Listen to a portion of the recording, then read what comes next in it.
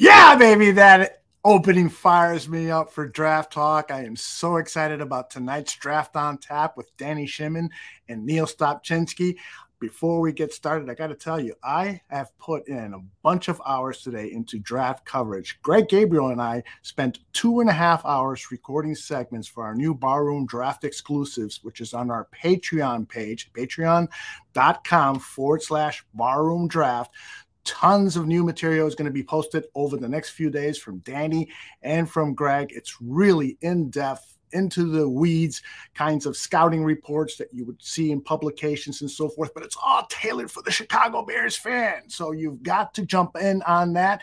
And then also, I am super psyched about the private party that Neil and Danny are throwing on virtual reality on our screens here. And it just is the cost of a shot and a beer in some places, or maybe just a beer at the ballpark, $10 to join them in this private chat, and it's a private party, so you can ask all your questions. You can bring in your mock drafts. You can get into the weeds with them, challenge them on their evaluations. It'll be great fun, and it'll be 60 to 90 minutes long. It's on March 1st. All you got to do is send me an email at aldo@bearsbarroom.com. It's up on the screen there, and I will reserve a spot for you. There are limited spots available, so please act quickly, as they say in the commercials. Let me bring in the guys. First of all, I usually bring in Danny first, but I think Neil Stopchinski deserves this honor tonight. Neil, how are you, my friend? My dog. I appreciate the love there. I appreciate the love, man. It's been a crazy week and a half, dude. Yeah. With the entire week last week, I mean, it was just nonstop film, nonstop chaos, nonstop just football. With National Signing Day was Wednesday, which pretty much carried into a National Signing Weekend almost, with all the things we had to catch up on and everything else. We had Senior Bowl all week that I was watching, or at least trying to watch film on. Didn't get a chance to access the film until later on in the week, but that's another story for another day. Mm-hmm. But it was, great week worth of football. I'm finally starting to recover a little bit from last week. Sleepless days and nights and all those different types of things. And, man, it's just been nuts. It's just been nuts.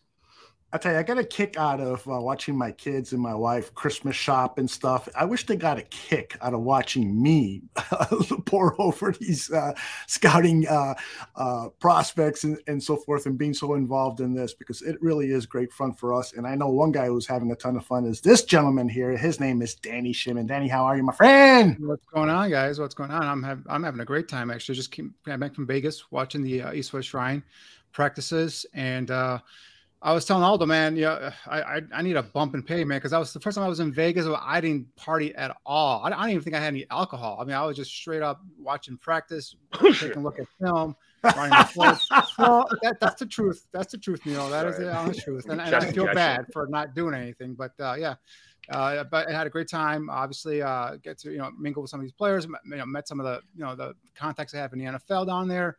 Got some nice information that we'll probably be sharing as the weeks come along here, especially for our Patreon followers.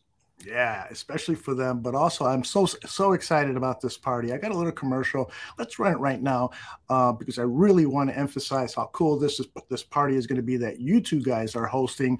I'm going to be just in the background on that particular show. I want you guys to interact with our fans in such a huge way that they will, want to send you Christmas gifts. So here's the bouncer in case it gets a little too rowdy in there. You come in and break it up. There you go. I haven't been a bouncer in about 40 years, but I can pretend to be one. Hey everyone, want to let you know that Danny Shimon and Neil Stopchinski are co-hosting a private draft talk party. That's right, it's private.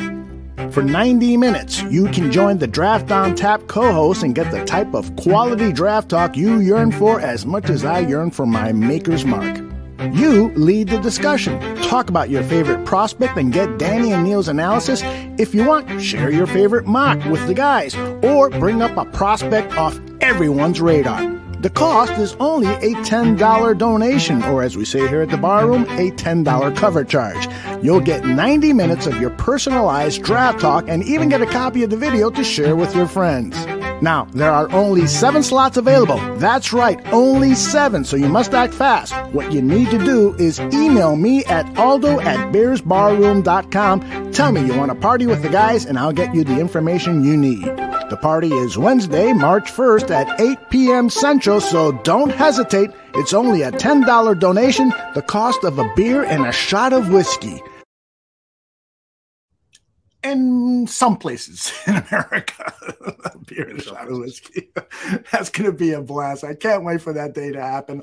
But we've got so much to do here. You guys will be, by the way, leading the discussion with Danny and Neil at that party. I am leading the discussion today. And what I want to start off with first is the importance of these all-star games. There's lots of varying opinions on that, but it's clear that a really good performance during Shrine Bowl week practices, Senior Bowl week practices can be huge, even much huger than the actual game itself.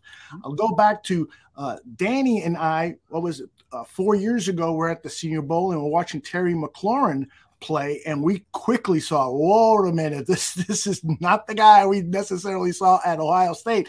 And in fact, Jim Nagy, the executive director of the Senior Bowl, brought that up this week. So Terry that year was like a 5 or a 6, and I told Terry when he got here, God honest truth, that I invited him up his punt cover stuff, like watching him as a gunner, because that's where you really saw the speed show up. And you remember, he was the number 2 receiver to Paris Campbell that year. And we sent an invite to Paris Campbell, and he didn't accept it. And so when Terry got down here, I'm like, well, at least we know he can run. We know he's a really high character guy. The people at Ohio State loved him. And so for him to come down and run routes the way he ran routes, and you didn't see at Ohio State, because that's one of the huge benefits for the wideouts, is you get some of these college offenses and they're not running NFL routes. So, Terry was like a 5 or a 6, and he goes in the 3rd. For a kid from Ohio State to jump 2 or 3 rounds, that's a massive jump. And now in hindsight, he should have been in the 1st. He got way underdrafted. So, yeah, he's doing all right. He's doing all right. He's doing quite well. He'd be doing even better if he was wearing navy blue and burnt orange, but who knows? Maybe that'll happen in the future. All right, guys. I remember that week or that year, although I said this guy is a hell of a special teams player. Right? He's out here creating separation. He's running terrific routes, crisp routes. I mean, the way he ability to stem the routes at the top of his routes, and that year was awesome. And obviously it goes from a 5th, 6th round pick to a, like Jim said, to a 3rd round pick. But I have a couple of guys that I've eyed so far, and I think I'm not saying they're gonna be Terry McLaurin good, but they're gonna go late in the draft that have a chance to be some playmakers here at the next level. So stay tuned for those. Well, Danny, why don't we start with you and start with A.T. Perry, because I know that's a guy that really caught your eye down in Las Vegas for the East-West Shrine Bowl game. A.T. Perry, the wideout out of Wake Forest. Take it away, my friend. Well, A.T. Perry is a guy, actually, although I've liked throughout the season. Him and Zay Flowers were both receivers that I've always talked about in terms of this upcoming draft and guys that the Bears could look at, right? I think, and to be honest, I think watching the week-long practices there, also the game as well, the talent there, was probably day 3 talent in terms of what was at the East-West Shrine game, except for A.T. Perry and possibly Zay Flowers. I think those guys have a chance to go day 2. But with A.T. Perry, what I like and what I've liked all along is the size. the body control, the 6'3", 195, almost 34-inch arm length. This is a kid that gets downfield. He's a guy that for these, these jump ball opportunities will go up there and extend away from his frame, bring in the reception. Terrific body control to be able to contour his body, his frame, to make acrobatic catches downfield. And here you see creating some separation. He's not going to be a guy that's going to blaze the 40 at the combine. He's going to run anywhere between a high 4.5, maybe mid 4.5s, but he's a guy that knows how to be able to stem his route at the top of his route there, get some separation, especially on those slant routes, utilize his body, his frame to be able to give the quarterback a nice target to throw to. And again, we talked about the size, 6'3", almost 34-inch arms to be able to extend away from his frame, adjust for those. And this is a guy that I can see in the NFL being a superior threat in terms of like those back shoulder throws. Anything you kind of throw him open into the corner of the end zone. His ability to get down there and get open and make plays. There's a couple highlights that I don't think we have for here right now, but I mean, he's just running down and just contouring his body and making a hell of a catch in the end zone. So A.T. Perry is a kid that I liked a lot. The only question with him is going to be his speed. Some teams who want guys that create that instant separation off the line of scrimmage, are not going to look at A.T. Perry, but guys who like bigger body receivers, teams who like big body receivers, guys that can make plays down a football field, even if he's covered, he's not covered. You know what I'm saying? He's one of those kind of receivers where you just throw the ball in his vicinity, he can go up and make a play on a football. So that's why I like A.T. Perry a lot. Neil, have you had a chance to take a look at A.T. Perry? Because I'm interested in your thoughts on this big wide receiver. Only really what I saw during game day. Unfortunately, they didn't have the practices for East-West Shrine game televised. I haven't gone that deep into film on that particular position as of yet. But I mean, you love the kid's size, you love the length of his arms. All the things that Danny talked about are incredibly enticing types of things. And I think, correct me if I'm wrong, one of the dynamic catches that was actually one of the dynamic offensive plays that was actually made in that game was by A.T. Perry, I think. If you correct me if I'm wrong, Danny, I'm having a hard time remembering. There was a play, an East-West Shrine game, or I know there was a practice throw where I don't think we have a clip here, but I saw the practice tape where he does a nice job in terms of getting open. Again, what he showed at the practices and is what's I caught some scouts' eyes and his ability in terms of being able to create some separation over the top with some leverage and running away from defenders. His feet at the top of his route are really quiet, especially for a bigger guy. That's something you don't find a lot. When these guys stop at the top of the route and they sink their hips, you hear the pitter pattering of their feet, but his guys got quiet feet for such a big angular receiver. So, and what he was doing, like I said, he was creating some separation at the East-West Shrine practices, something that he hadn't really done throughout his collegiate career on tape. But again, he was running a little bit more quicker, a little bit more faster. So, if that continues, and if he goes in the combine and runs a crazy 40 time, who knows? They train for these things. They might get him to a point where he runs a 4.4, high 4.4. Then you can see this kid definitely going in a second round. Neil, I want to stay on the wide receiver track. I know you took a close look at Nathaniel Tank Dell. Frankly, I don't think I recall seeing him play a game during the regular season. So when I got there to the Senior Bowl, I was super impressed with what I saw. Tell me what you saw in his practice tape. Yeah, Nathaniel Tank Dell. I don't think anybody called him Nathaniel all week. I think it was just Tank, the entire time. But Tank Dell from Houston. We talked on the last show about a lot of guys that I brought up that I was going to take a look at, and team captain was one of the things that I brought up as just from an intangible standpoint, something I love to see, because that means leadership, that means intangibles, that means you're probably a grown up, you know how to handle yourself right, you bring your teammates with you, you have great energy, you have all these different types of things that make you a great locker room guy. And the one thing that Poles wants to always talk about is the kind of character and the culture of the locker room. So right away you look at that and you think to yourself, okay, well, this kid's got it together, right?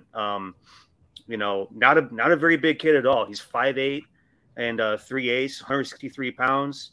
But the thing about Tank is that he is explosive and he's fast. And in the way that he runs his routes, he is extremely violent in the sense that he can easily create separation. He's very sharp in the cuts that he makes. He's got great juice out of his breaks. And that allows him to make big plays very easily, seemingly. And as you're watching the film here, there's typically nobody within 5-10 yards of him. He's getting past the secondary. He's in open space. He's finding the holes. He was a very impressive player to watch all week. But I mean, specifically, I was thinking back last year. I think it was last year when Calvin Austin from Memphis was in this particular bowl game. The way that he went about his business at practice, the way that he broke off routes, how violent he was with his feet, how much juice he carried out of his breaks, it was extremely impressive. And that kid ended up going day 2. Tank, I think, has probably better speed than Calvin Austin carried last year. But as I look at it right now, 20.16 is what he clocked on the Zebra all week. And, the kid to me was just entirely impressive. He's not going to blow you away with his measurables. He's not a big kid. He's going to be a slot guy. He's going to be a mismatch, freak. But, the way that he went about practice all week was eye-opening. Really was one of the fastest guys at Mobile, as you said. And some people, for some reason, were surprised by that. But whatever. Danny, I know you've taken a look at some of his play. What are your thoughts? Yeah, I mean, what Neil's talked about and what we saw in Mobile was pretty much, what you're talking about. Guys that's probably going to be a slot receiver, diminutive in size, quicker. A guy that can, if you give him a two-way go, he's a guy that can, go ahead and create some separation. That was what he was doing down in Mobile in terms of one-on-one. His ability to be able to create separation and leave the DB in his dust. But the one concern is, guys, he's 5'8", 163. If you see his legs, I mean, they're skinny. I think I had skinny legs. I think his legs are skinnier than mine. But obviously he's explosive, right? So that's the thing, is like with these kind of receivers, and we've seen it before. We've seen it Dwayne Eskridge's.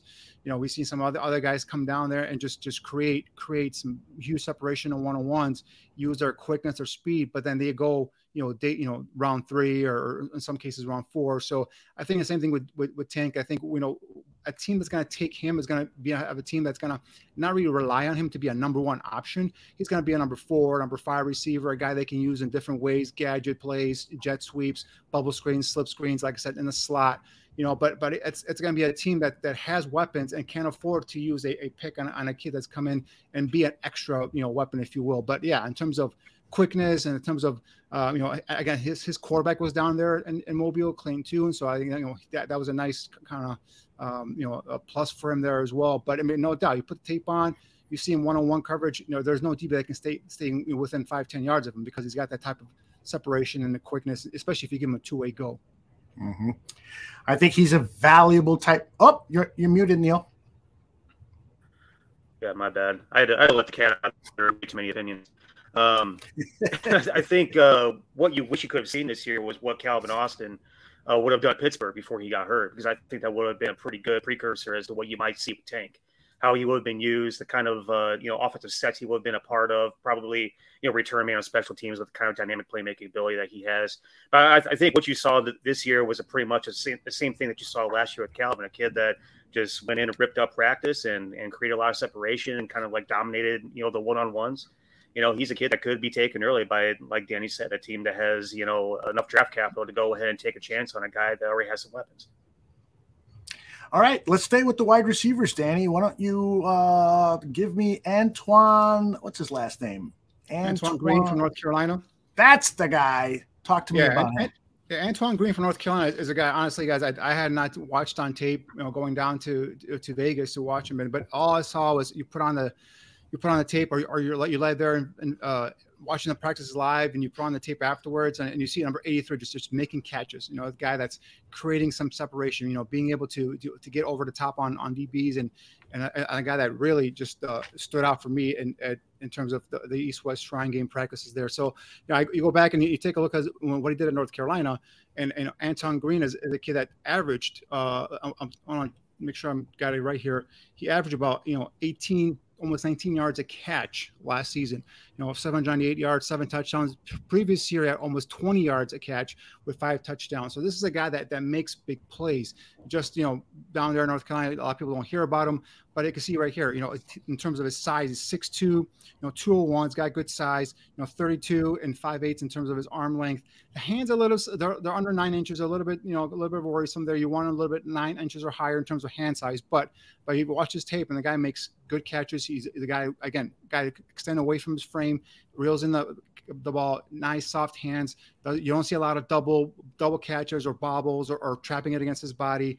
A guy that gives you some of that deep playability as well. But again, at 6'2", 201, if this kid comes in and if he runs, I'm not sure what he's going to run. He might run anywhere between the 4.5s or maybe high 4.4s. If he does that, I think he's going to be skyrocketed up in terms of where teams are going to look at him, because I think he came in possibly to East-West Shrine game, like 6th, 7th round kind of guy, 5th round possibly.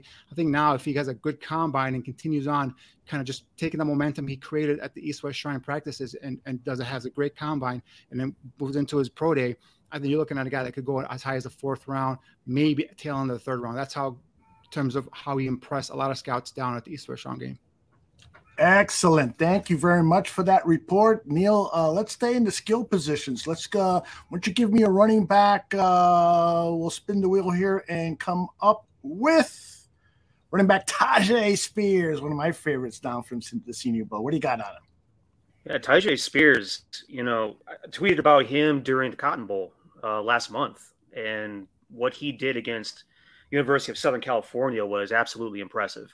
Then you pair together with what he did in Mobile this past week, and you're talking about an absolutely sparkling 2023 for Tyjae Spears so far. And I think he was on the American team. Yeah, 5'0", 204, 10-inch hands, big old hands, 35-ace arms. Good size for, good length measurables for a little bit shorter of a kid. But, that's not to say that this kid is tiny. That's not to say that this kid doesn't have strength, because he held his own during one-on-ones in terms of, picking up the blitzes, pass rush drills all week. And he had some incredible plays made in the passing game as well. That's all the same types of stuff that he was able to show during the season, during that bowl game as well. The ability to take the ball out of the backfield in the running game, the ability to make plays in the passing game, and, help his quarterback out when blitzers came through the line. He's a really interesting kid. He was actually the guy that the scouts and executives at the end of the week labeled their practice player of the week, going into the game day on the weekend. So I like this kid a lot, just from what I've seen, watching him live, again, last month during the bowl game, seeing him a little bit this week in practice. Got to be honest, I want to go back and watch more film before I can really peg him as a guy that's going to come in and help us out right away. I think Chase Brown is another one of those guys from the week that really impressed me from the running back position. But Tyjae Spears, the execs like him. Yeah, I got to tell you, when I arrived at Mobile over to the convention center for the opening press conference, he was there earlier than me, and I got there around 7 o'clock. He had some media interviews, and so I was able to get him after he had completed a radio interview. And one of the things that impressed me that he shared with me is that he really didn't have to play in that bowl game, but he wanted to because of his teammates. He had suffered a hamstring injury earlier in the season, missing the first 4 games or so. And so you would think that a guy, okay, I'm going to protect my investment here and not play in the bowl game, but he did play and had his best game of the season. And when I asked him, if a scout asked you, what tape should I pull up? He said that USC game and that bowl game. And so he had a tremendous performance that game. And I see, Danny, you've been nodding your head. You're a fan of Tyjae Spears, right? Yeah, I watched that bowl game against USC, and he was a man among boys, and he carried that Tulane team versus the that USC Trojans team, and the one thing about him, and I haven't dug deep into his tape because I'm leaving running backs to a little later part here in terms of the order, pecking order I'm going in terms of these position groups here, but while watching him, he's a smooth runner, in terms of body control, be able to bounce off contact, is a pass catcher. And I don't know, Neil, if you had a chance to take a look at the linebacker versus running back blocking drills, and he's a guy that will block, will stick his head in there, he'll take on linebackers, he'll take on contact, and he'll protect his quarterback. So those are some key things as well for him. So Tyjae Spears, again, guys, this is a reason why I don't give running backs their second contract. This is a reason why I can find you guys in the draft that'll come in. And Tyjae Spears wasn't even the running back I was looking at in terms of the Senior Bowl. Roshan Johnson, unfortunately, broke a bone in his hand and wasn't able to play. But he was a guy that I was really looking at to see, in terms of possibility for the Bears. And then another kid I know, Neil, you kind of liked as well, is McIntosh from Georgia as well. So there are talented players here at the running back position, and Tyjae Spears is just one of them. And another thing about it, guys, I don't know, it just might be me being nostalgic here, but number 22 running back from Tulane, give you any sort of Matt Forte vibes here at all, or what? Yeah, different types of players, no doubt, but yeah, definitely could yield the same kind of results despite their different playing styles. I like Tajay. That particular smooth runners. Sorry. Yeah, he is. And what's interesting, maybe there is more similarities between how they run because and the pass catching ability as well. Oh, absolutely. That is a skill that perhaps he was underutilized at Tulane, the pass catching abilities. And I think that a team would be wise to take advantage because the kid has really good hands. And I know Neil is nodding his head because he saw that in the practice tape, just like I did. Tajay Spears, remember the name. Whatever team he lands up with, he's going to be a force to be reckoned with. All right, let's we're not done with skill players yet, but I want to go over to the defensive tackle position because there's somebody that Danny wants to talk about, and that is Chris Sims, I believe his name is. Dante. Dante Stills. Yeah, Dante Stills. Thank you. From West Virginia. He's a guy that in our previous show, the last time we talked about, in terms of guys I'm looking forward to, he was the guy that I highlighted in terms of this kid from West Virginia. He played at odd man front, was used as a defensive end. I didn't feel that was his best position. I think he's a guy that can kick inside and be a 3 technique, and that's where they utilized him here at the East-West Shrine game. And the kid was noticeable. He was popping in every practice. He came in at 6'3", 289 with 32 and plus inch arm length, quick off the snap in terms of being able to, and then that hand use to go with. He's got the rip move. He's got a swim move. He can cross the face of the offensive guard and get into the gap. Definitely a guy that showed off what I was hoping he'd show off, and that's the ability to kick inside and play a 3 technique in this defense. And I think Dante Stills is a guy that to keep an eye on if you're a Bears fan, looking at in case you don't get if you trade down, you don't have a Jalen Carter sitting there for you, or if you miss on defensive tackle in the first, second, or even if you want to get some depth. We've talked about it multiple times. Bring in multiple good depth players here. Dante Stills is a guy that you can kick inside a defensive tackle, and I think he could be a nice fit, a really ideal fit as a 3 technique in this defense. I like him. Was that the guy? Was that the guy when I was at the bar watching the East-West Shrine Bowl game from Mobile, and I text Danny and I say, man, that defensive tackle is good. And see, he sends me a hand face palmed emoji and saying, that's the guy I was talking about the other night on the show. And I go, oh, that's right. That's one of multiple guys. Yeah. That's good. Good stuff there.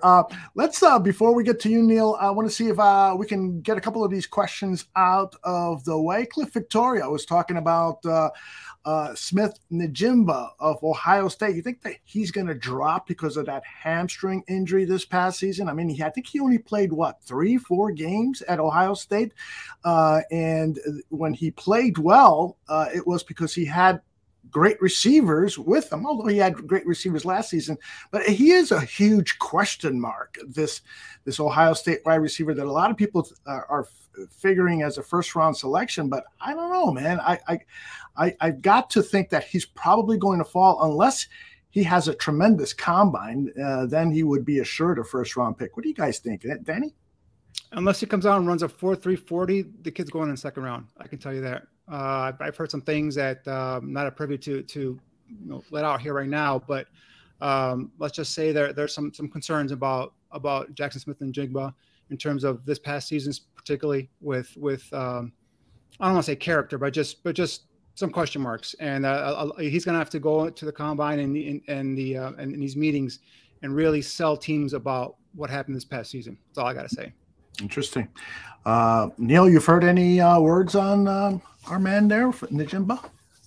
Not to that point, but I also haven't really broached that topic with anybody yet either, though. So, the interesting thing is that you couple that together with the fact that the kid has had a little bit of an issue staying healthy consistently. Mm-hmm. That's going to raise a lot of red flags. So, yeah, the combine week is going to be huge for this kid, answering some questions. And, being honest and upfront, like we have talked about before with some of these players that, they've had red flags, pop up during the season. It's time to, bring down those red flags and answer the questions and eliminate the concerns. All right, let's get back to the skill positions. Neil, you liked what you saw out of Kenny McIntosh, the running back. Take it away. Yeah, the other tailback on the American team I liked. Out of all the tailbacks, there's three that really stood out as potential three down guys.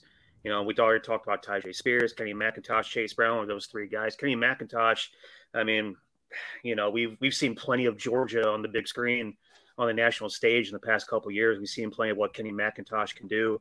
Came in at just under 6 foot, 210 pounds, great size.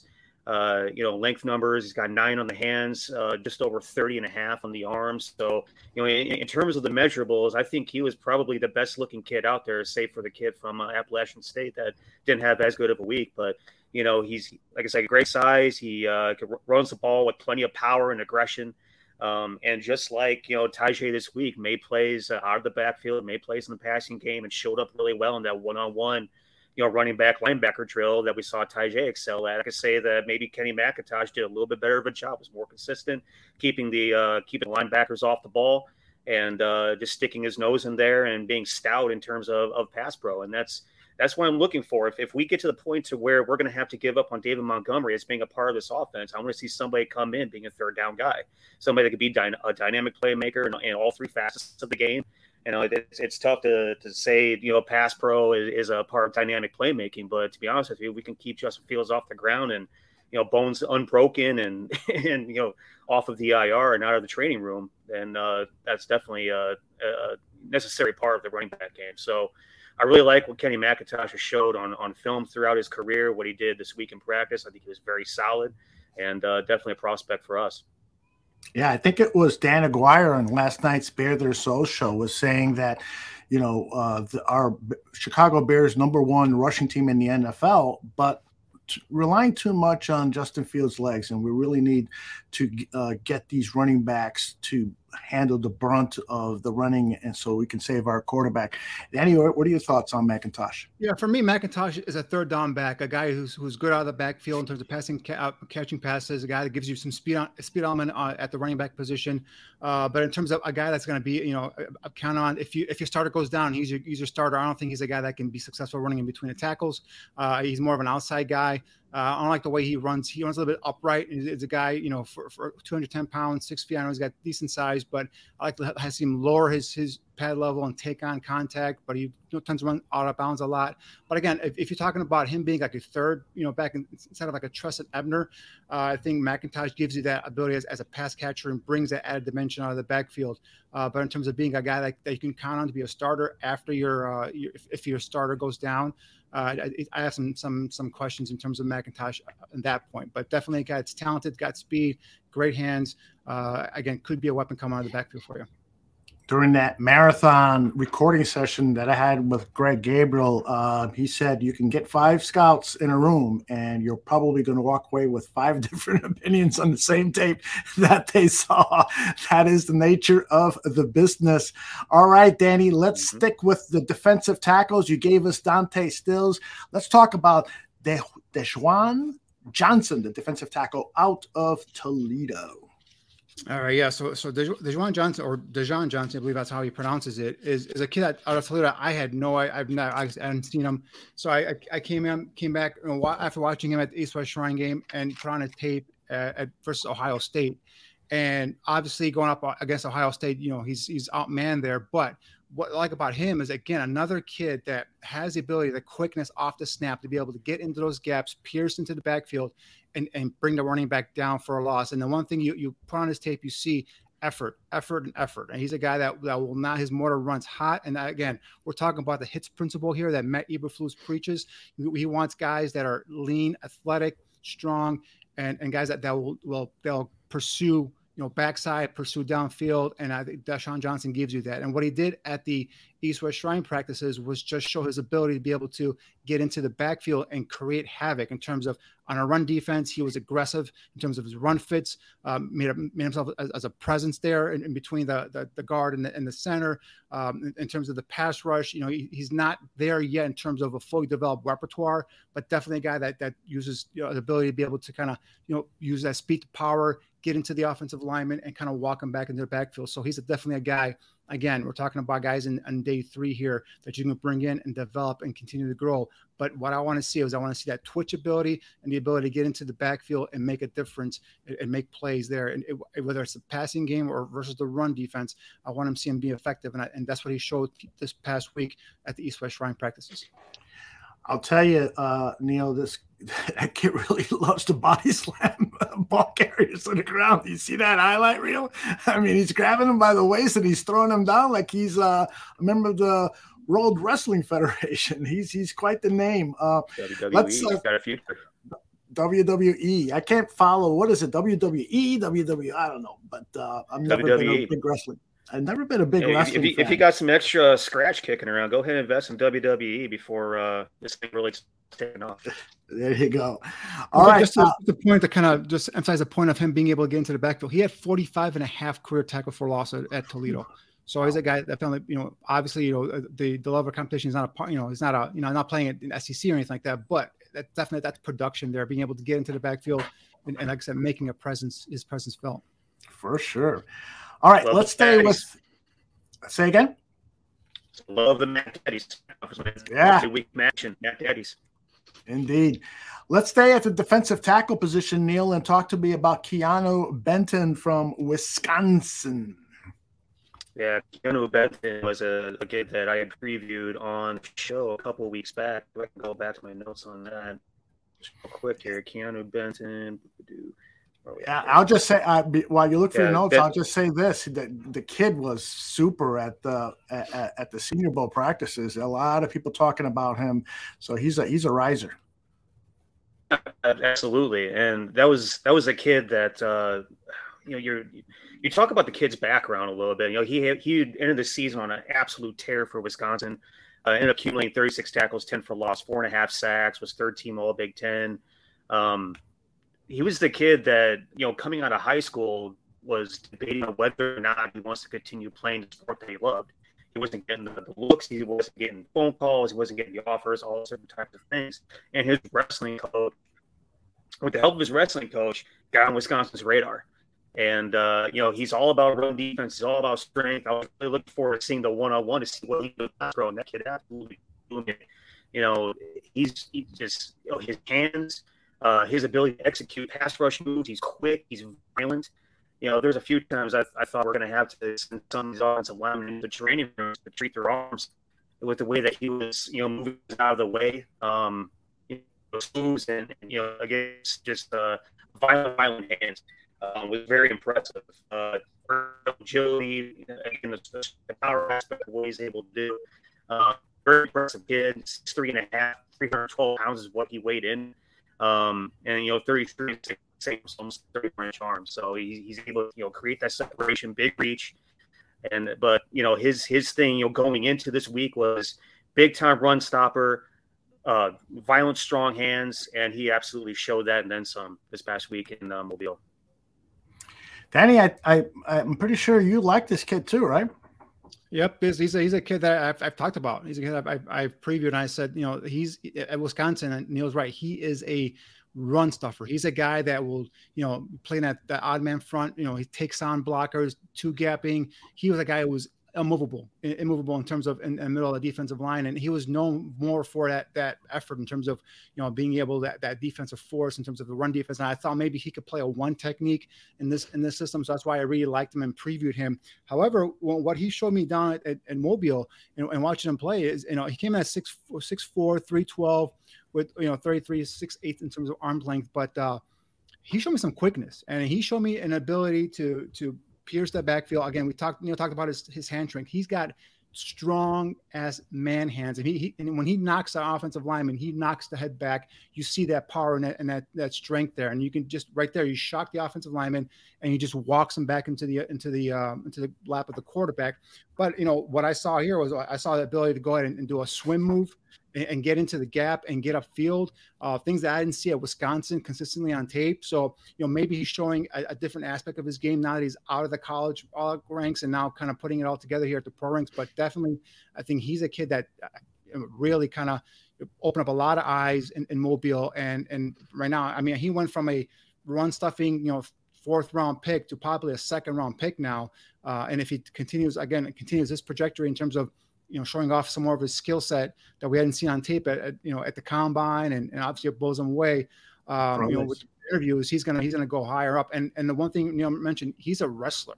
And one thing about wrestlers, and whenever I look at offensive line or defensive line, is if you have a wrestling background, that piques my interest, because they know how to use their hands to gain leverage. It's all about leverage, maintaining leverage, and I think that's something that's going to benefit him as he moves on to the next level. So yeah, Keanu Benton, a guy that I thought was going to be maybe a run stuffing, defensive tackle, now has the potential to be a guy that could slide into either the 1 or the 3 technique at the next level. I'm so excited about the crop of defensive tackles in this draft. I mean, if we don't get our guy Jalen Carter, which some people I know aren't super high on, but there seems to be a lot of other alternatives if we go somewhere else with our first round draft pick. All right, I want to stay at that defensive tackle position, and let's talk about Moro Ojomo, the defensive tackle from Texas that you saw out in Vegas, Danny, and why don't you take it away? Yeah, Moro Ojomo is another guy that I previewed, in terms of before I went down to Vegas, and I just want to see what I saw on tape. What I saw on tape was a guy that stat-wise didn't jump out on you, but if you put on his tape, right, you see a guy that was a force in the middle of the defensive line, a guy that was I saw him as more of like a 1 technique, a guy that can maintain his ground and help you run defense. But what he did down in Vegas was, he showed his ability, again, to maintain his ground in terms of run defense, could be a 1 technique, but then also showed an ability to get into the backfield. Now, he's a guy that's got to work on his pass rush game. We talked about Benton here showing off some of the pass rush skills that we didn't see as a Wisconsin tape. I think Moro's got to work on that in terms of getting better there. However, he came in at 6'2", 293 with 34+ inch arm length, and I think the scouts there love the measurables that he came in at. Is he going to be a 1 technique? Probably. Is he going to be a 3 technique? We'll wait to see. He has to prove that he can be able to pierce and get into the backfield on a more consistent basis. Again, work on that pass rush repertoire. But Moro Ojomo from Texas is a kid. Again, stat-wise, he's not going to impress you, but you put on his tape, you see the run defense, you see the ability to hustle to the football. And I think he's a guy that's going to come in and provide depth for every team that drafts him, and eventually could turn into a nice, solid starter. Neil, this guy created news down in Texas. I think it was back in November, where he took some of his teammates to task because he didn't think that they were working hard enough.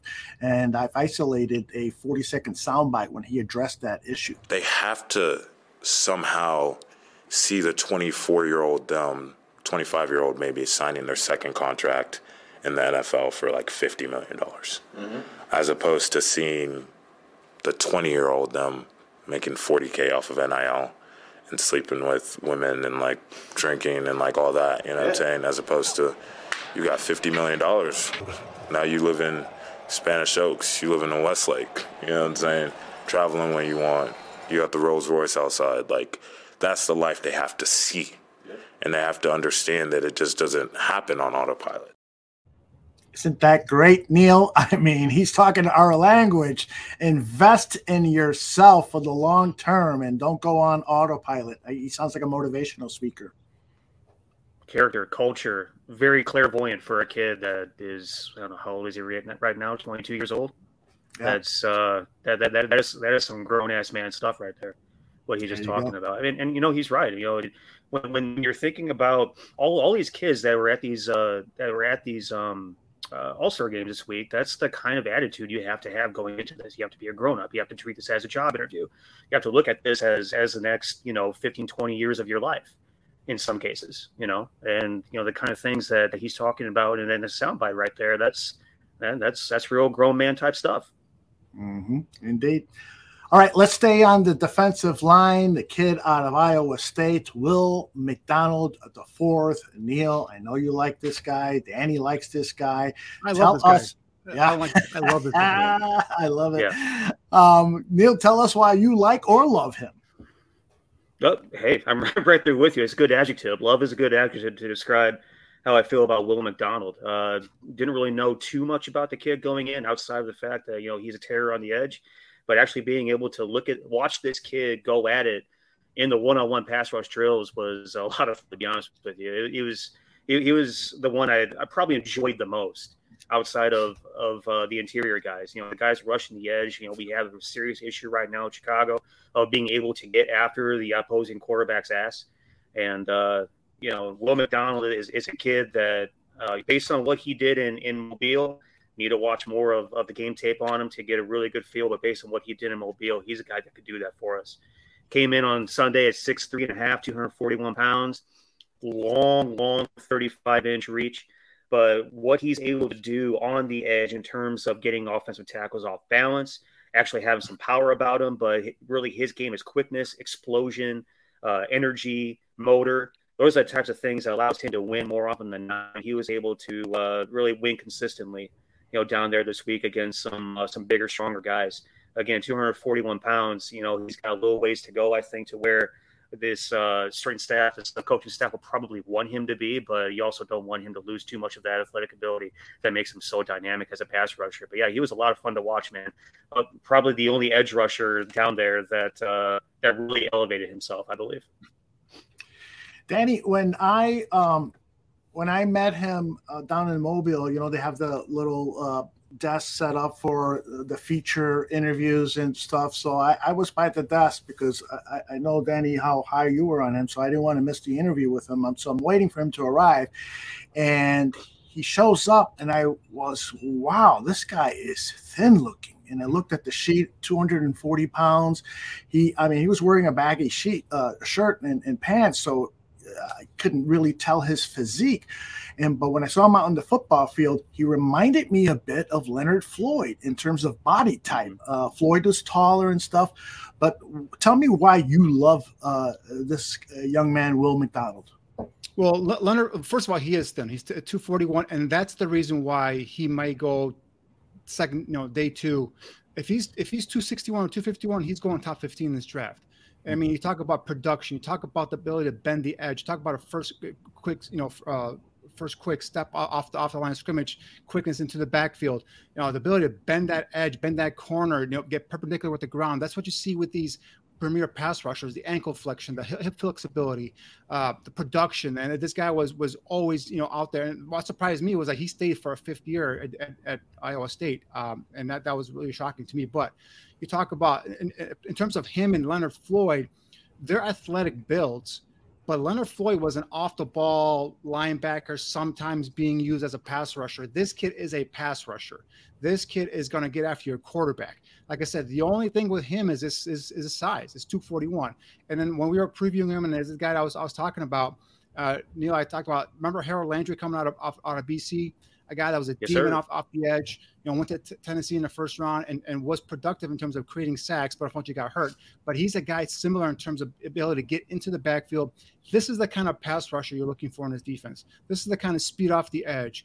But again, what concerns me is that size, and does he hold up in terms of his ability as a run defender? Now, to his credit, he went down to Mobile, the one-on-ones, the offensive line versus, defensive line, the run drills, he held his own. There were times he was washed out, but there's a bigger body going at him. So, but he's got to know how to use his size, his strength, his quickness, and his arm length to be able to kind of either avoid these blockers or stack and shed them and get off of them, get off these blocks and be able to be a somewhat reasonable run defender. Because if he's not, then he's going to be utilized strictly as a pass rush specialist. So say the Bears miss out on the top guys over this, Tyree Wilson or the kid from Alabama, Will Anderson. This is the next guy in line in terms of an edge guy that can come in and be a pass rusher. And if he falls in that second round, that's going to be a key hit there for Ryan Poles and Matt Eberflus. I'm telling you guys, this is the type of pass rusher you want. The only thing is this weight. If he was bigger, this kid's going top 10, top 15 in the draft in the first round.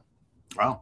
The thing about the two is that he's got that kind of frame that'll be easy to put on whatever they need to put on to get to carry weight.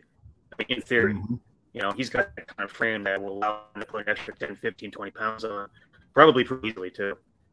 So I look at that as not really as much of a detriment as much as an opportunity. Yeah. Good way to put it. Danny, let's go to the offensive center position. There's a gentleman by the name of Juice Spriggs that I know you want to talk to us about. Yeah, Juice Spriggs is the center from Penn State, and he's a kid that when I was watching the practices there, again, just you looked at him. I'm looking at centers because, guys, I've been saying it for I don't know how many weeks now. Center is a position of need for the Bears. I know some people believe in the veteran they got from Green Bay. I'm still, holding my breath there. So, and obviously, I think we've seen the experiment there with Mustipher. I think we agree he's a good kid, probably a backup, not a starting center. So I'm looking for centers here, and Juice Spriggs stuck out to me because of the fact of his movement skills, his bend, his flexibility. You saw him easily flip his hips into the gap and seal off the defensive lineman. Lateral agility, the guy can block moving east and west, and that's what I'm looking for in terms of this offensive scheme. The center's got to be able to not only just chip at the offensive line or chip at the line of scrimmage, help his guard, but then release to the next level and reach his second level blocker, whether it's a linebacker or a safety or whatnot.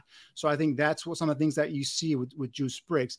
Now, I know he's got a huge medical red flag. I believe he had an issue with his back. I heard some reports of it was a broken back or something like that, where he came back and he played. So obviously that's going to be a medical red flag. But this is a guy you're looking at day 3, bringing in as possibly a guy that can help develop and get stronger and develop into a starting center for you. In terms of feistiness, you saw that at the practices. He's 6'3", 308, so he's got good size, 33+ inch arm length. So he's got the measurables you're looking for and the athletic ability that I saw firsthand. So I think Juice Spriggs is a kid to keep in mind if you're looking at day 3, bringing in a potential center for further down the road there. He is that athletic center that this team needs. And I'll tell you another athletic center that I fell in love with down in Mobile, and Neil's going to talk to us about now. It's John Michael Schmitz. What a specimen of an athlete and attitude. I love the guy. Neil, what do you think? Attitude was exactly the word that I wrote down to describe John Michael Schmitz. And you look at this kid from a physical standpoint. 6'3.5", 306, 9.5 hands, 32.68 arms. Nothing really screams at you, jumps out at you, blows you away out of the water. You watch this kid battle one-on-one with these big dudes inside. Stronger dudes maybe, larger dudes maybe, but he more than held his own. Just a mean, nasty demeanor type of kid who I think sort of in a lot of ways cemented himself as the easily the best center prospect in America going into this draft. It's just all demeanor with this kid. The way that he performed at practice, one-to-one-on-one battles, the strength that he operated with, his ability to anchor, just brute strength and power that he was able to win with this week. On top of that, we talk about guys that have a ton of leadership characteristics and qualities, culture and character. Has started 50 games at Minnesota over the course of his 4-year career. So a ton of play history, and this kid is very well seasoned, and he's got the perfect demeanor to get the job done here in Chicago. I love the young man. I'll tell you what, after one of the practice sessions where I was focused, I got really cool video of him just knocking people on their asses and then, running downfield and cheering his teammates on. I said, I got to get an interview with this guy. Well, we were not allowed past the 30-yard line, and a lot of the premier athletes or guys who had really good practices and didn't feel like talking to the media, they hung out past the 30 outside of our reach. And so I'm waiting for you, man. I'm waiting for you. Finally, he gets over to me, and I ask him this. Yeah. I've seen you push guys around today in practice. It was pretty incredible. It seems like you play with a lot of hostility. Is that fair to say? I love this game, and I love the physicalness. I love finishing the play, and that's what we do at the University of Minnesota, and that's what translated over here. So, yeah. Good luck to you in the NFL. Thank you.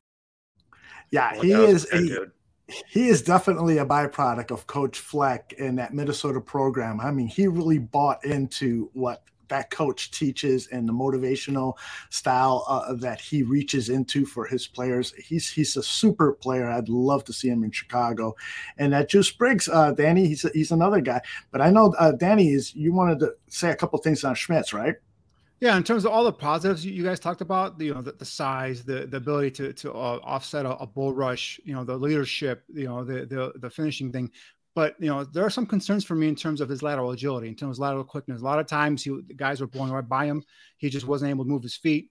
And I've talked about this system, guys. It's not about brute strength up front at the center. It's about being able to move and block laterally, maintaining your blocks, and also then getting to the next level and getting to that second level linebacker or defensive, defensive player. So the one thing I'm gonna hold off my in terms of my overall evaluation about Schmitz until I dig more into his Minnesota tape, because I want to see him at that next level. Can he get to a linebacker? Can he maintain when he gets to a linebacker? Can he maintain his blocks? How is he moving east and west? Because what I saw him in terms of the at the practices, when people come at him, yeah, he can stop them. He could stop them in their tracks. But when he saw some quickness going at him, he didn't have the lateral agility to be able to get in front of that guy and be able to maintain his block. So those are some concerns I do have about this kid. He just might not be a scheme fit perfectly in the system. So I'm just going to reserve my judgment and do some more research on Schmitz. And then once I finally get into the centers, then I'll have my scouting report for you on him and my overall grade. Sounds good. All right. Why don't we stay at Minnesota, Danny, and talk to us about who is this guy on the defensive side of the line? Terrell Smith. He's a corner. He's a good sized corner, fifth-year senior. Came in at 6'1", 207 pounds, 32 plus inch arm length. And he's a guy, obviously I didn't go down there looking for corners, but this guy just stuck out to me because, he was taking on, whether it was A.T. Perry or some other receiver, and he was taking him on, he was going, downfield step for step, staying in phase with them. And he had some physicality to him as well within the practice. So a corner with size and physicality. You're playing a zone scheme here, a cover two, if you will, cover three. You want corners that with some size to be able to kind of plant and come downhill with some aggression and be able to tackle and wrap up. And I think this is a kid. If you're going to, again, looking for some depth behind the starters, we know Jalen Johnson's come up on a contract. Kyler Gordon off of an up and down rookie campaign. Too early to call him a bust or anything like that. But I'm just saying, if you're looking for some corner, you can only use corners, right? You can never have not enough cornerbacks. So I think this is a guy that caught my eye. Competitive, feisty, good sized corner. I think will be a nice fit in this scheme. Be able to come down and wrap up. Terrell Smith, a fifth-year senior out of Minnesota, was a guy at the East-West Shrine game that stood out for me. Neil, let's stay with the corners here, and why don't you talk to me about Darius Rush?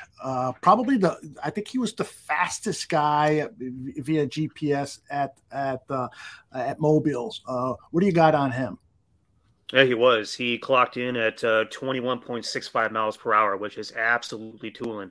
That's not the only thing that's impressive. He also had a max deceleration of 505. So how quickly can you come to a stop and change direction? His length and his size compared with, the kind of speed that he exhibited down in Mobile is absolutely impressive. You're talking about a guy that came in at 6'1" and 5'8", 196 pounds, 32 and 6'8" arms. This dude was an absolute, piece of Velcro all week on these receivers. At points was actually running routes better than the receivers themselves. His ability to read what the receiver was doing, anticipate the next move, anticipate where he was going to go. He was a very impressive player. Definitely rose up the board for me in terms of where I had guys originally slotted going into the week. And that was, of course, without actually watching a good amount of game film in depth on a lot of these guys, especially at the secondary position, a position group I haven't necessarily gotten to yet. But, very impressive kid. And again, with that kind of size and speed, that he's basically a prototype for what college coaches are looking at coming out of high school, developing them into corners, and now what is now filtering up into the NFL to deal with these long, tall, explosive, speedy receivers that coaches are having to figure out a way to cover and deal with on a weekly basis. You like this kid, Danny? I do. And this kid, what he was doing in Mobile, he's showing some cover skills. I mean, there are times where he was running the route for the receiver, and you saw him jumping routes. You saw him just being able to get back in phase, but also peek back and look into the backfield and look at the quarterback. So, that is some impressive stuff, especially for a kid that's an all-star game trying to impress. It looks like the big stage wasn't anything that daunted him. So, he took he got burned a couple times, but he's a guy that will take chances. And I just like the fact that he was, in phase, and then again jumping. His ball skills are evident, and you see that right there on his highlight film. This is a guy that will make interceptions. He'll jump routes, and he has no fear. And you want that in cornerbacks. Obviously they're going to get burned once in a while, so he'll learn from those. But definitely a guy that impressed me in terms of what he was doing there in terms of the coverage. So while we're on practice player of the week. Yeah, that's right. So while we're on the topic of cornerbacks, as we know, Ryan Post listed that as one of his premium positions that he wants to focus in on this offseason. So somehow, some way, I mean, unless he's bluffing for the sake of other general managers, somehow, some way, he's probably going to acquire another cornerback. How would you see? Because there are some promising young corners on this team. So how would you see the acquisition of another corner? Are we probably talking mid-day 3, late day 3 as somebody to plug in? Or do you think we could possibly see one early day 3 or on day 2? What do you think, Neil? I think with the amount of picks that Poles has the opportunity to pick up in this draft, with the multiple moves that he can make, we could easily see Poles go ahead and take one on day 2.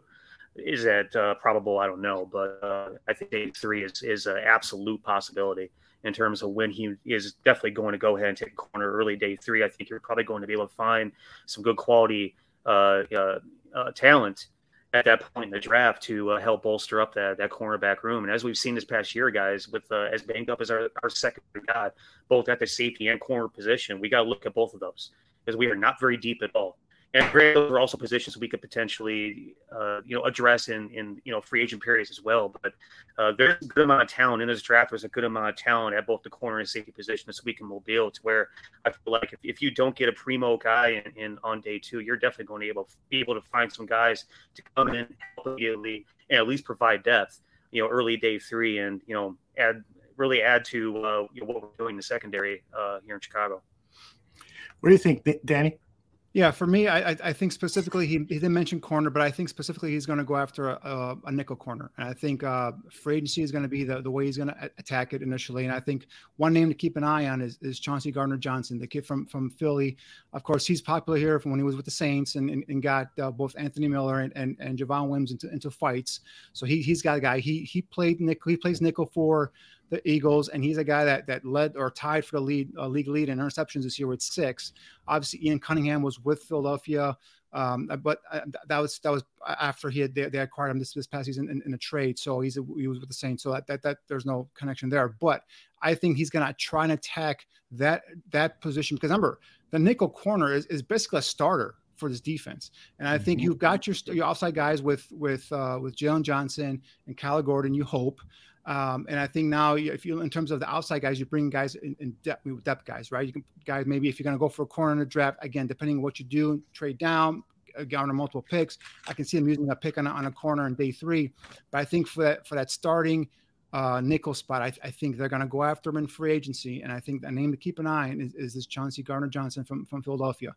I think he's a guy that they could go after and try and sign here with the Bears. So, I think he's in that 27, 28 range, if I'm not mistaken. So, or maybe even younger than that, I think. But he's a kid that's talented. Obviously, we see he's an instigator.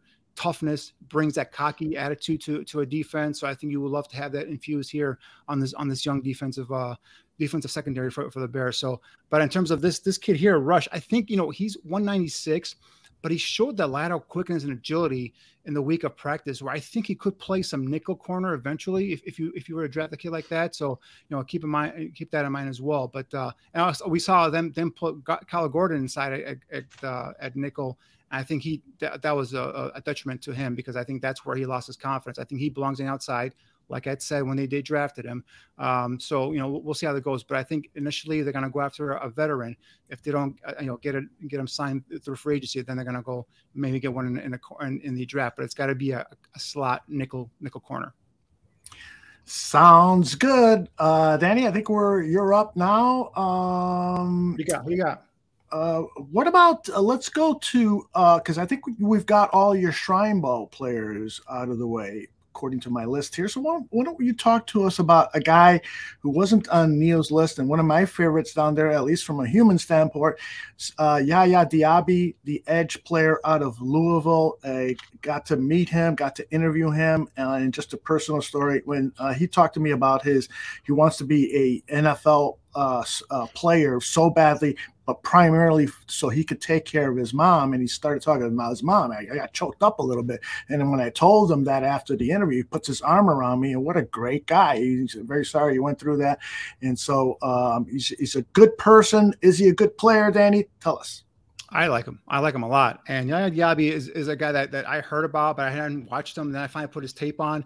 And the one thing that explodes off the tape for me is his run defense, his ability to be a solid run defender, set that hard edge.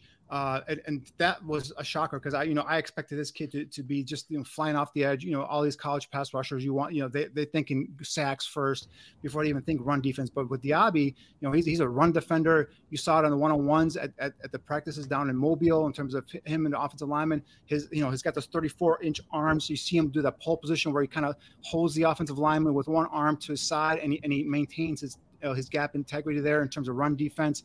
Last year, 9 sacks, 14 tackles for loss. This kid's his frame is just chiseled. He's a tailor-made defensive end in this system. And I think if you get this kid, day 2, whether second or third round, he's a potential starter for you. And that's how much I like this kid. But, in terms of developing as a pass rusher, he's got some ways to go. He's not there yet, but, he showed tremendous promise.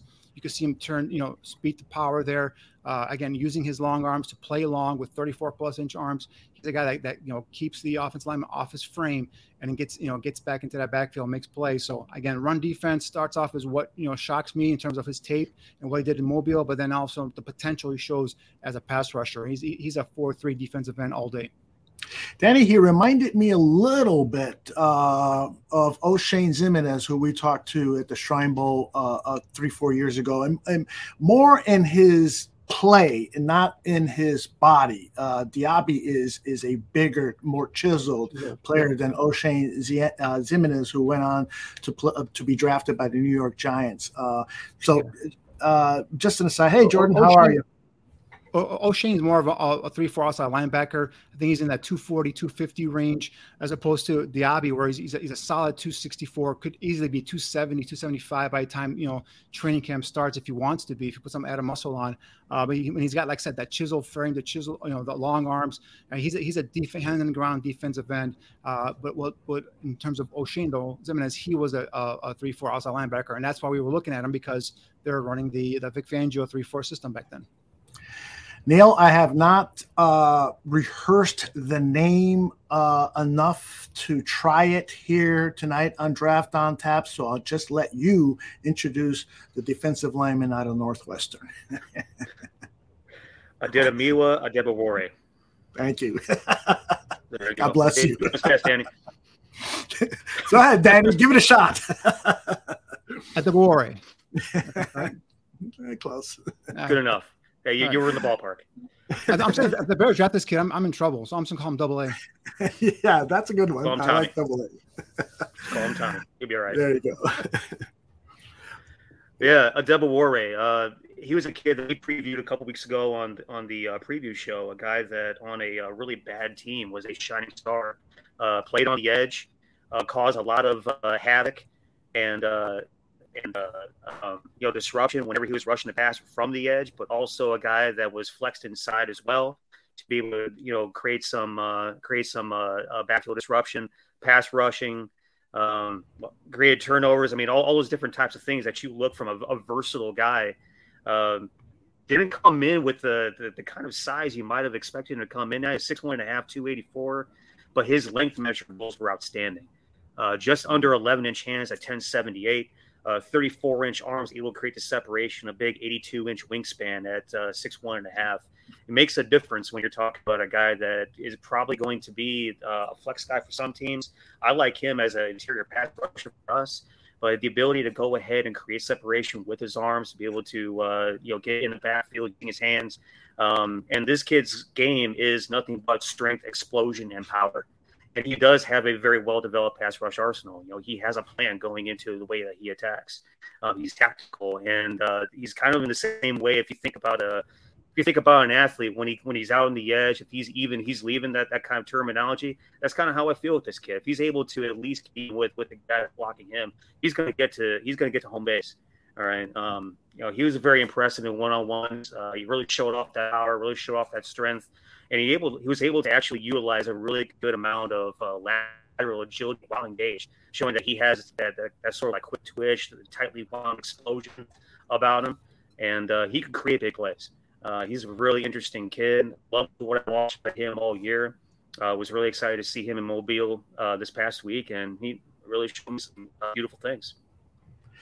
Danny, he played a lot of 30 tech when Northwestern was in their nickel defense. So he has seen some play there. What do you think about him when you've seen him? Yeah, my thing was when I saw him first time on tape, I said this kid's going to be an inside defensive tackle. I just didn't know his size. I didn't know his measurables. But like Neil said, 6'2" is a little bit shorter, but that's fine. 6'2" is okay, because he's got the 34-inch arms, and he showed the ability to be able to take on bigger bodies at Mobile in terms of his run defense. He's quick as heck off the snap, guys. You know, his ability to get penetration, get into the backfield, tailor-made for this scheme. So I think, you know, there's no questions now. You know, it's just a matter of in terms of where you're going to be able to pull a trigger on a kid like this, you know. So you know, definitely a guy that I think fits his scheme like a glove. You know, a 3 technique all day, and you know that measurement, the height's not great, but the rest of it's pretty damn good, and his tape is pretty damn good as well. So I think this is a guy that, again, you could bring if you get this guy in day 3. That's a steal for me, because you can plug and play him right away at probably at defensive tackle. So we'll come and give you depth. Now I'm saying he's gonna be a starter day 1, but a guy who can develop and become eventually a really good, you know, worst case scenario, he's a really good rotational player in your defensive line front. Great. Danny, I'm going to stay with you here. Why don't you pick a player, because I do want to end this show in about 10 or 15 minutes, so I want to make sure you get in a player or two that you definitely want to share with our audience tonight. All right. So the one receiver I talked about, I kind of teased it earlier in terms of receiver, I think could be a Terry McLaurin. There's two that I like a lot here, and it could be a Terry McLaurin type guy that comes in, not really, highly touted, but then next thing you know, he could have a really good NFL career. The first one is Jayden Reed from Michigan State. He's a kid that was primarily a punt returner, special teams guy at Michigan State. Saw some time on offense. He came in at 5'11". I believe I think it was 200 some pounds. I want to say 191. 201. 191. 191. Okay. So he's a kid that impressed me with his ability in terms of his ability to get off the line of scrimmage, get a clean release, and then just show that speed, that burst to be able to get downfield, whether it's in a slot or whether you bubble screens, slip screens, and whatnot. He's a guy that you can even kick him to the outside and just have him run some go routes. So, he showed that burst, that speed, the acceleration that I had not seen, to be honest with you. And to be honest, I haven't even watched a lot of Michigan State football during the season. But just the ability to go up, attack the football, be aggressive at the catch point. And along with that speed, I think this is a kid. We talked about some of that punt return ability, so I'll give you some added dimension there on special teams. Jayden Reed really helped himself down in Mobile. If he goes and runs anywhere near a 4.4 or even a 4.3, this kid, the sky's the limit in terms of where he might go. He impressed people that much. Now, obviously the rest of the things we have to look in terms of the interviews and all that stuff has got to work out. But Jayden Reed from Michigan State opened some eyes down in Mobile. He opened my eyes. I'm definitely I have him pegged in terms of a guy that you can probably bring in here and give you some of that added playmaking ability. Because I think the Bears, what they're going to be looking for, they're going to be looking for guys that create separation, as opposed to so think more Darnell Mooney than a guy like a Claypool or something like that, a bigger body guy. So I think that's something that they're going to be looking for here as we go forward in terms of the draft and all that stuff. So the other receiver that I want to talk about is Michael Wilson from Stanford.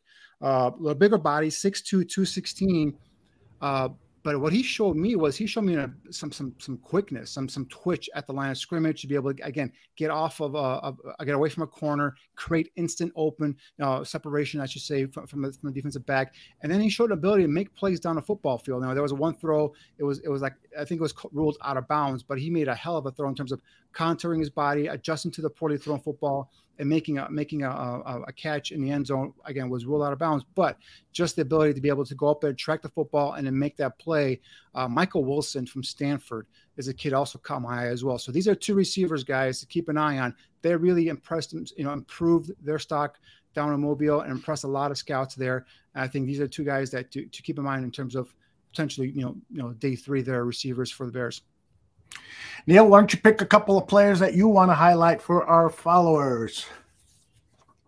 Well, just real quick on those guys. I think, you mentioned about Jayden Reed's speed. He's definitely going to be in the 4.4 conversation because he clocked just over 20 miles an hour on the zebra down there in Mobile. So he's definitely got some wheels. Same thing with Michael Wilson. He was at 19.9, just under 20. But again, as Danny pointed out, so quick at the line of scrimmage, able to create separation so easily. Was one of my top 5 favorite players to watch all week, to be honest with you. I loved watching him during one-on-ones. And as you heard Jay Gaines say, the quarterback from Fresno State, who got the quarterback player of the week, and again, all these awards, guys, these are all determined by their peers, voted on by their peers. So, right. For instance, Jay Reed, who got the wide receiver player practice player of the week, was determined by the cornerbacks and safeties that they went against throughout the entirety of practice, right? So, Jayden Reed did a monumental this week. But again, Michael Wilson was my favorite receiver of the entire week. It was so much fun to watch. And we're talking about a kid that's going to have 4.4 speed. He's got this quickness at the line. He's going to rip up those agility drills at the combine in a month. But he's also doing it with size, guys. He's got he came in at 6'1", 6'1" 5'8", 216 pounds. And he's also got 31-inch arms and a pretty good wingspan. So he was the guy that Jake Haener loved to throw to all week. He was the guy that Haener singled out when all the media guys asked, "Who's your favorite guy this week? Who are you targeting? Who do you love throwing to? Who do you have a connection with?" And he pointed out Michael Wilson without even really batting an eye.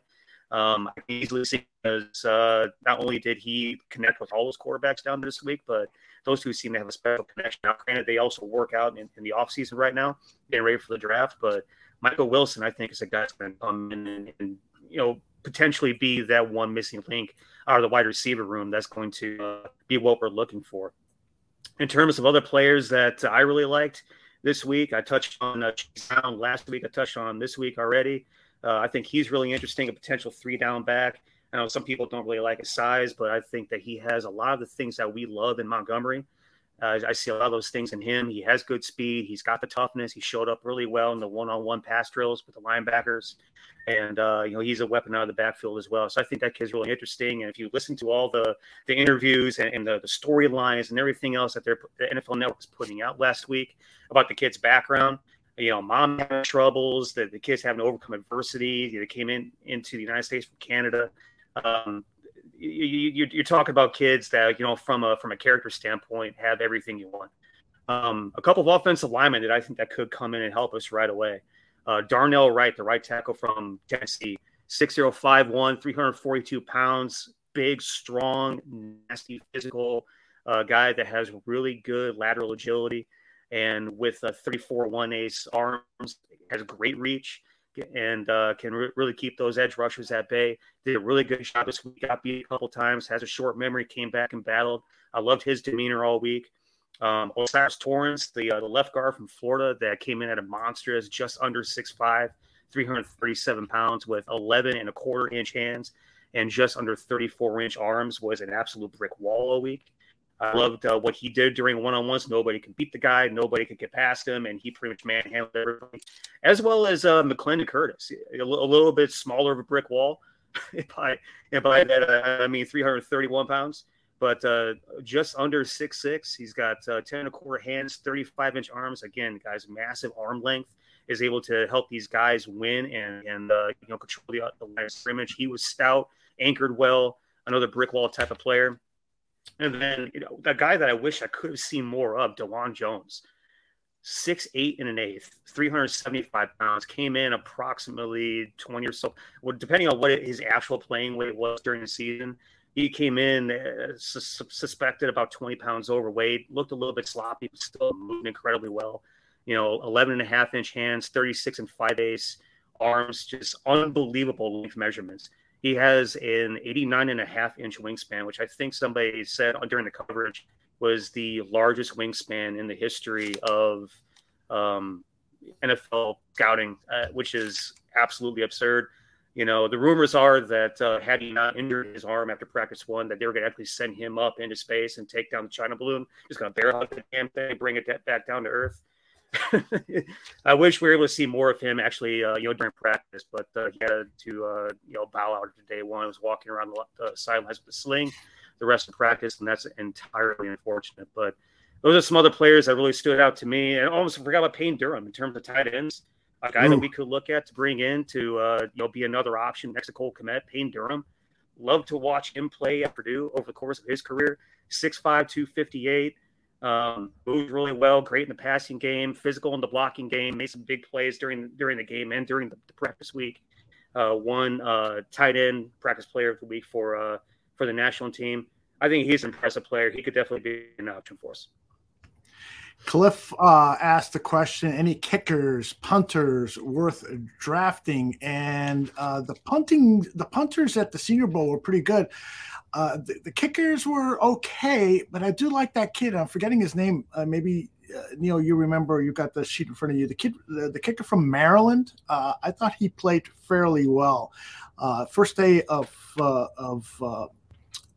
the practices, he was booing them really, really well. And you hear that sound, the sound of those kickers make when they strike the ball. Yeah. That's what you want to hear. And he had a nice booming sound. And the couple of punchers, Chad Ryland, that's his name. Mm-hmm.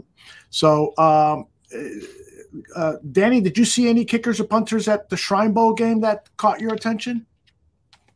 Oh, the kid from Michigan, which came to be the MVP of the game. He was the best player there offensively. But I just want to come up real quick in terms of some of the players that Neil brought up, and I have a couple players I want to bring up as well in terms of counterpoint. But DeJuan Jones, I mean, I love his measurables, but the kid is fat. I mean, he's straight out fat. And I don't think that he's going to be a guy that they're going to look here, because he's not a guy that's going to be able to get out in space and be a lead blocker.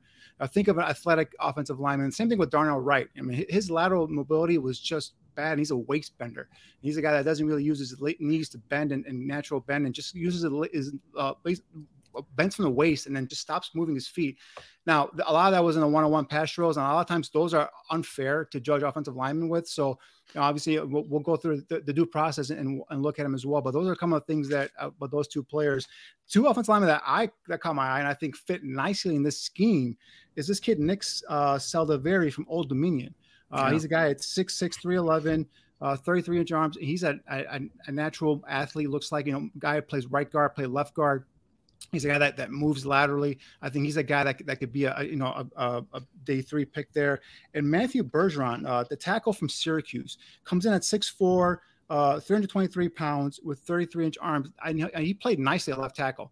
But those measurables typically get kicked inside the guard. He got lined up a guard a lot of times. So if he's a guard at the NFL level, I can see that. But he's a guy that athletically, man, at least his feet, his bend, his ability to get, stop get to the set point quickly, really stood out there for me in Mobile. So I think that's a kid to keep an eye on there as well. And a couple more receivers. I know we talked about, actually, no, let me talk about this defensive lineman that I really liked. And this kid, Carl Brooks from Bowling Green, really showed out in terms of his ability to get into, again, we're talking about a guy that's got the ability to get into the backfield, a guy that can, showed well in terms of his run defense as well. So coming from Bowling Green, obviously he's a guy that, doesn't have the big name, but if you look at his stats, what he did, he had 18 tackles for loss last year with 10 sacks. First career is at 46 tackles for loss with 27.5 sacks and five forced fumbles. So, that kid, Carl Brooks from Bowling Green, was a surprise for me. I'd never heard of him, honestly, but just watching him throughout the week, he just kept popping for me.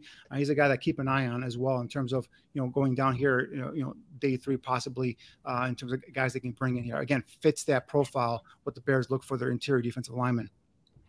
I want to get a couple combine list. Did he? I'm sorry? I think he did.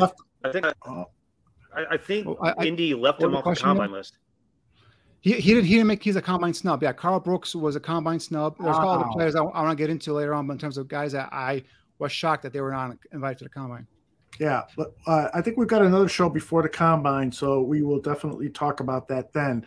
I wanted to get a couple of questions. Ravi the hypothetical. The Bears traded down and picked up draft picks, and Bijan is there late first round or early second. Do you pull the trigger? Neil Stopchinski, you first. Man, it'll be hard not to. that dude would immediately come in and make our backfield arguably the most dynamic in the league, already having Justin Fields. I mean, he was a kid that was tracking at the high school level, knew that he was going to be an impact player at Texas, splashed immediately in a big way. It'd be really hard not to pull the trigger. It's certainly intriguing. It's certainly worth a thought. If I'm Ryan Poles, I'm sitting there thinking, well, yeah, I don't know, man. It's hard to just walk past a guy like that. Yeah. What do you think, Danny? Nope. I don't pull trigger. I don't pull trigger on running back, and I love Bijan Robinson. I think he's going to be a good player. But I hope just put up there. He's not, to me, he's not a generational talent. He's a guy that, and plus I don't like drafting running backs in the first round. We've already talked about a couple of running backs that we could probably get second day 2 here. So I don't pull a trigger there. Plus, you need to tell me if you drafted a defensive lineman, you drafted an offensive lineman, what have you done already? If your first pick in this draft is going to be a running back, whether it's the last pick in the first round or whatever, no, I'm good. I move on. Good player, but I don't use a first round pick on running backs. Yeah, I mean, to be clear, if it's one of those situations where he's our first or second pick, yeah, absolutely not, because we have bigger needs. But if theoretically we could accumulate a couple more, first round picks, and he said, we already got our D lineman or O lineman and maybe somebody else. I don't know, man. It's intriguing to think about at the very least. I'm not saying I'd do it, but it's intriguing to think about. I agree with you. It is intriguing thought.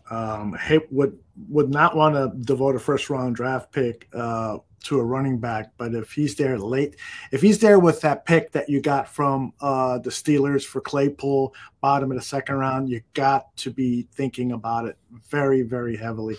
Any top running back. Bijan Robinson's not going to get past Buffalo, guys. You don't think so? No. Look at this guy. He's already got his mock draft set up for the entire league. Don Burr, we always love to entertain Don Burr's questions, and he's asking about Justin Shorter out of Florida.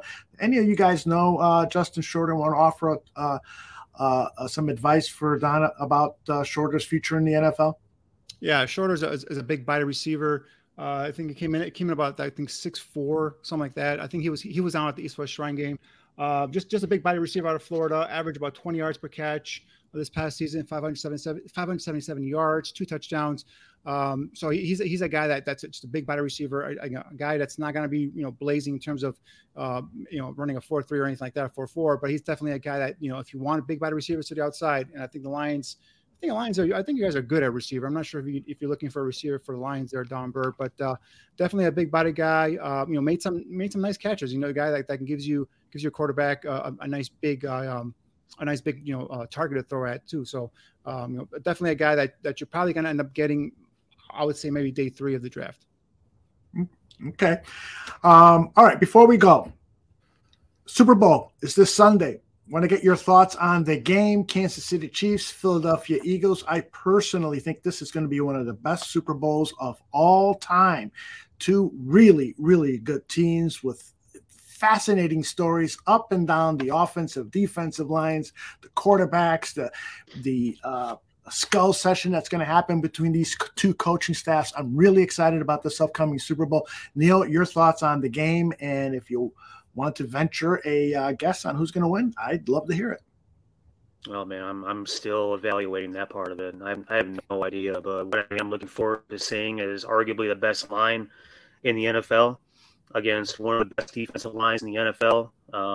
2 of the, great quarterback stories in the NFL. 2 of the, a great, coaching story in the NFL. There's so much going on. For people to say that there's no storylines and this media week is boring and everything else, man. That I don't think you got to watch it. There's so much shit going on that I really personally think that if you look at the way that the Philadelphia Eagles kind of dominated in the trenches against San Francisco, and again, the other thing too is none of these teams, I believe, have trailed so far in the playoffs. They've pretty well controlled every game that they've been in. The Eagles have absolutely destroyed both of the teams that they've played. But Bengals had a lead over the Chiefs. Do I know? The Bengals had a lead over the Chiefs. Did they? So the Chiefs did trail. He said none of the teams trailed in the playoffs. The Chiefs did trail to the Bengals. Oh, so Field Yates led me wrong. Fuck Field Yates. Oh, excuse me. Son of a bitch. I'm going back to that. Hang on. Maybe I read the thing wrong. Hang on a second. Let me pull this up. But he has some really good. He has some really good tidbits so far. And the one thing he tweeted out. This is bizarre. And if this is correct, the Chiefs this year, 16-3 overall record, 546 points scored, 6 All-Pros, including a Kelsey brother and their quarterback, is number 1 seed. The Eagles, 16-3 overall record, 546 points scored, 6 All-Pros, including a Kelsey brother and their quarterback, NFC's number 1 seed. I mean, that's some galactic, coincidence, planetary alignment type stuff, right there. I mean, this is the Super Bowl. I'm hoping that everyone will see, because this is probably the 2 best teams in the NFL getting together and going at it on Sunday night. I'm amped up to watch this. I think the Eagles are going to win, just based on playing in the trenches. I think that this offensive line is absolutely special. Jason Kelsey's having the best year of his career, towards the tail end of his career, which is absurd. But again, with Patrick Mahomes, you got to imagine that he's pretty well healed by now, and you got to imagine that 2 weeks out from the last time he's played on an injured ankle, that he's going to be as healthy as he could possibly be.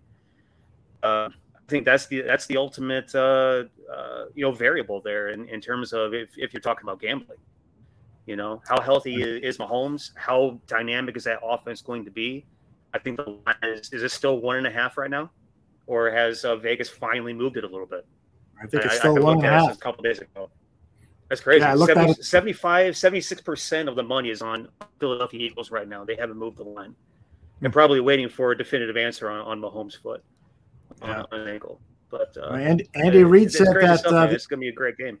Yeah, Andy Reid said that the ankle is well enough to for him to execute every play in the playbook. So take that for what it's worth. Maybe the playbook has been slimmed down, and he's just not telling us the complete facts behind it. Mm-hmm. Danny, what do you think about the veteran game? Coach speak right there? Yeah, there you go. Well, I got a lot to say about the game, but just real quick, Cliff Victoria, I think I saw a question pop up in the chat. He's a great listener of ours, a great follower, and he asked a question in terms of my predicting the Bijan Robinson going to Buffalo. He said that they drafted James Cook last year. That's true. They drafted James Cook, but he's not an every down back, and plus Devin Singletary is a free agent. I think he's going to be gone. And I think that potentially they can get Bijan Robinson in the first round. So that's to answer Cliff's question. And in terms of the game, I think you guys are right. I think it's the 2 best teams this year. I think the Eagles are going to go ahead and put a hurting on Mahomes with that pass rush. The biggest thing is that this Chiefs offensive line is the greatest offensive line in football. It's not. The Eagles offensive line might be the best offensive line in football. If you look at the Chiefs, Orlando Brown's overrated left tackle. He's not even, I don't know how he makes Pro Bowls. He's not a left tackle. Wiley at right tackle is a bump pretty much. The only guy that's good is Trey Smith and the Creed Humphrey and Tooney. So the interior is pretty good, but the tackles are going to be hurting. Who said the Chiefs offensive line is the best in football? No, people are not you. I'm not saying people are saying like Chiefs offensive line is one of the best in football. So I think they're not. I think that's a sham. So I think the defensive line for the Eagles are going to go after them, and I think they're going to put a hurting on Mahomes, who obviously is going to be still a little bit limited. Better, healthier than he was in the AFC Championship game, but he's going to still be a little bit limited. And he doesn't have any healthy receivers. I think all of his top weapons are pretty much hurt except for Kelsey. So we'll see what happens. But I'm predicting the Eagles to win, and I want the Eagles to win, not because I'm an Eagles fan, because this is a copycat league, and now you're going to see an offense that runs the same damn thing the Bears run, so people can stop telling me that Justin Fields is not a quarterback you can win with. So you can see that this is the exact offense that they're going to be running is the exact offense the Bears run. So for those who say trade Justin Fields, the Super Bowl champions potentially could have the same type of quarterback that you do as a Bears fan, except your quarterback is more athletic and is probably going to be a better player overall eventually in his career. So take that. That's why I want the Eagles to win, so everybody can shut up then. Guys, fantastic job tonight. This is one of my favorite Draft on Taps of all time. We got a lot in 90 minutes. It was a sensational fact-filled, opinion-filled show, and the pace was fantastic. So thanks very much for all your hard work. For those of you listening live, thank you all for being a part of the chat room. You're a big part of the show when you can interact with us and we can bounce comments off of what you put in the chat. Let me remind you again about Danny's and Neil's private party. There are a few slots still open for that. It's March 1st. Just send me an email at aldo@bearsbarroom.com. Send me an email. Tell me you're interested, and I'll get you the information back. And I'm really looking forward to that. That's on March 1st of this year. So for Danny Shimon, for Neil Stopchinski, and for everyone else here at the Barroom Network, thank you all very much for being a part of this Draft on Tap. I'm Aldo Gandia. Bye-bye.